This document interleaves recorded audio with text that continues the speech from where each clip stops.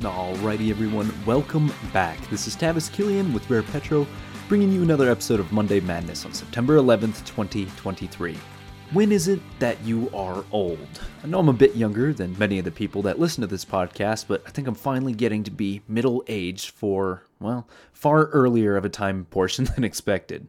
My girlfriend and I were looking for events to fill our weekend with, and we found plenty of beer festivals, clubs, and loud shows. Rather than attending any of these events, we spent some time reading by a pool, then picked up groceries to cook, and boy did we cook. I loved every second of prepping every dish, and realized I far preferred hours in the kitchen to the club. I don't know if it was any singular moment where this switch occurred, but I'm here, and I'm ready for it. But you didn't come here to listen to some 20-something-year-old lament aging as your knees and lower back actively ache. You came here for the biggest oil and gas news and statistics that our industry has to offer, so let's get into it. This time last week, the price was $86 for a barrel of WTI, right before it shot up to almost $88 come Tuesday. From there, it tested the 88 high 4 times, with the most recent occurring this Monday morning. By the looks of it, we should probably test $88 again. It came knocking on that door frequently, which is a great indicator of strength. I would not be nearly as jazzed if it plummeted after brushing up against that ceiling once again, but it just didn't. Brent is following the same movement patterns, but with a $3.50 premium. Keep an eye on these two big boys because good prices could be coming. Of course, by good, I mean high prices, because that benefits those in industry at the cost of increasing energy prices for the masses. So, yeah, that's what I mean by good. Natural gas is exceedingly painful to speak about anymore because it had been doing the same thing for months and months, a near-flat oscillation between $2.50 and $2.80 for almost a year now. I'll keep you posted on any strange news in that area, but I just don't see it happening soon. Overall, prices are fantastic and in a great spot right now, and I hope for that to continue. I don't want to talk too much on it because I think something nice could happen this time next week. Next up is the rig count. With improved prices comes improved rig populations as we add one more rig to the U.S. total, bringing it to 632 or 127 fewer rigs than we had this time last year. Basin by basin was binary in change. You got one or lost one. The Permian was up 1, while the DJ Niobrara, Eagle Ford, Marcellus, and Williston lost 1. State by state, we've got a lot more change, as Texas is up 4, Kelly is up 3, Utah and West Virginia are down 1, and New Mexico and North Dakota are down 3 each. One more rig went up in the Gulf of Mexico. There's still no love for the horizontal hole, as all new rigs that went up were making directional hole as the horizontal category continues to plummet. It just costs too much money at the moment. Much less change compared to recent weeks, as we are now only seeing the second positive change in 19 weeks, so that is something to celebrate, I guess. This is a hard category to be excited about because rigs have been dropping like flies for months. Let's just hope that things are starting to flatten out, and let's not set our expectations any higher than that. Our last statistic to look over is the inventory report, which we will cover each week and did cover as Thirsty Thursday on our website, www.rarepetro.com. If you didn't have a chance to look at our excellent visual age and detailed analysis, I'll be sure to get you caught up on the big ideas. After an overwhelming month of drawdowns, the EIA was not shy in predicting another 3.25 million barrel drawdown. Imagine their surprise when they ended up reporting another greater than 10 million barrel drawdown. The API also predicted and reported strikingly similar numbers to the EIA. They predicted a slightly smaller drawdown of just less than 3 million barrels, identical to the previous week's prediction, but ended up reporting an even larger drawdown of close to 11.5 million barrels. As you might imagine, this looks incredible on a week-over-week change graph with a large emphasis of lines pulling down below zero 4 out of the 5 previous weeks. In 5 weeks, the EIA's numbers shown we have decreased domestic inventory levels by nearly 34 million barrels. On the cumulative graph, we are dangerously close to establishing a trend that will break into new historical lows in the middle of September. It is likely trajectories will change as we were making small but significant builds to the inventory this time last year, but a lot of the data was artificially inflated by the US SPR releases. Now that those have stopped, the market appears to be out of balance, at least in the sense of establishing a healthy base of domestic inventories.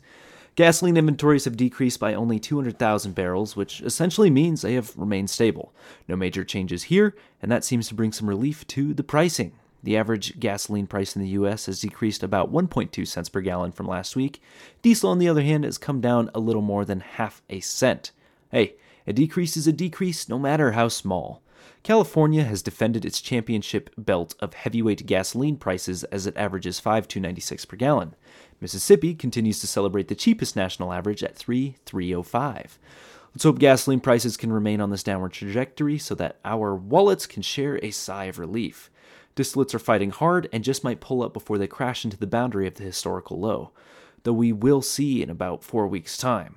Propane exhibits a surprising and cool amount of stability as it maintains a steady trajectory, just barely tops historically normal territory, as it's about 16 million barrels over the median of almost 80 million barrels for this time period. But that rounds out all of our statistics. It's time to get into the news. The LNG markets got to be a bit bleak looking this past weekend. We are dealing with strikes at Australian export facilities as of Friday because Chevron was not willing to cooperate with employees looking for higher wages. Seems like a bold time to initiate a strike because, yes, the platforms that these strikes are occurring on might make up for 5 to 10% of global LNG export supply, but prices for the commodity are likely not high enough for Chevron to justify an increased wage. Now, if LNG was back up to $9, $12, then maybe, but you have to remember that we are simply down from an all-time high in 2022. There was a slight spike in pricing, but again, Chevron may not have the funds available to keep the labor around.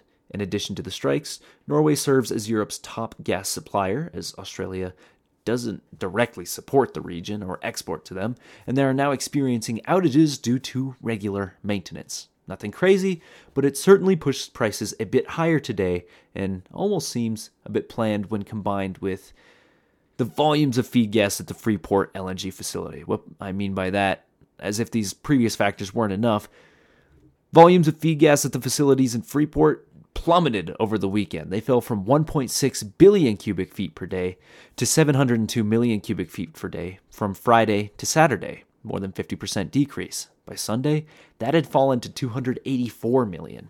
This Monday, we are back up to 622 million cubic feet, but the markets in Europe are already responding to these factors. I mean, these numbers suggest that at least 2 trains for the Freeport facility were not running, and things are only getting to be more expensive. Front-month futures for LNG are up 7% in Europe by this afternoon, and that's projected to continue through the rest of the week. Things are probably only going to get more expensive, especially if these Australian strikes continue. So it seems like 2023 was the year of the striking LNG facility. If I'm not mistaken, we had that going on with France and I think even somewhere in the North Sea. So let's hope that everything gets wrapped up by winter because this is a season where huge demand leads pricing to be especially sensitive to situations such as these. In our next story, we take a look at the conflict between Russia and Ukraine. As with any large-scale military conflict of our world's long and storied history, resources play a vital role. Turns out the oil platforms offshore Crimea provide more than just oil, as they're also great for controlling that area of the Black Sea. According to the country's defense intelligence, Ukraine had regained control of the Boyka Towers, which are oil and gas drilling platforms. According to quotes from the released video, and of course these were translated, I don't speak Ukrainian, quote, Russia has been deprived of the ability to fully control the waters of the Black Sea, and this makes Ukraine many steps closer to regaining Crimea. While the Ukrainians faced the resistance of a fighter jet, they were able to push it off. This is good for Ukraine because Crimea and the Black Sea are only becoming increasingly frequent stages for battle. This should be a great way for them to secure a good deal of oil resources, as the platform was supposed to be under operation by, bear with me here, Chernomorneftgaz since 2014. I think I nailed that pronunciation. I can't be certain how much these platforms are producing, but at this point, I'm sure anything is helpful through the conflict that has gone on for about 19 months. But folks, that is all we have time for today. If you're looking for more content, please stop by at www.rarepetro.com to find plenty of our other backlogged content, some of which dates as far back as late 2019 and early 2020 when we were making predictions on commodity prices for things like copper. Sounds crazy, but it does all tie to energy, and we were often very close to being correct, if not correct, with those periodicals. Other than that, we have news from some of our favorite sources pushed out almost daily. If you enjoyed this content, go ahead and subscribe, because all of this information is absolutely free. We're trying to become the best informed oil and gas professionals we can possibly be, and hope that you join us. This has been Tavis Killian with Rare Petro, and until we see you next time, take care, everybody.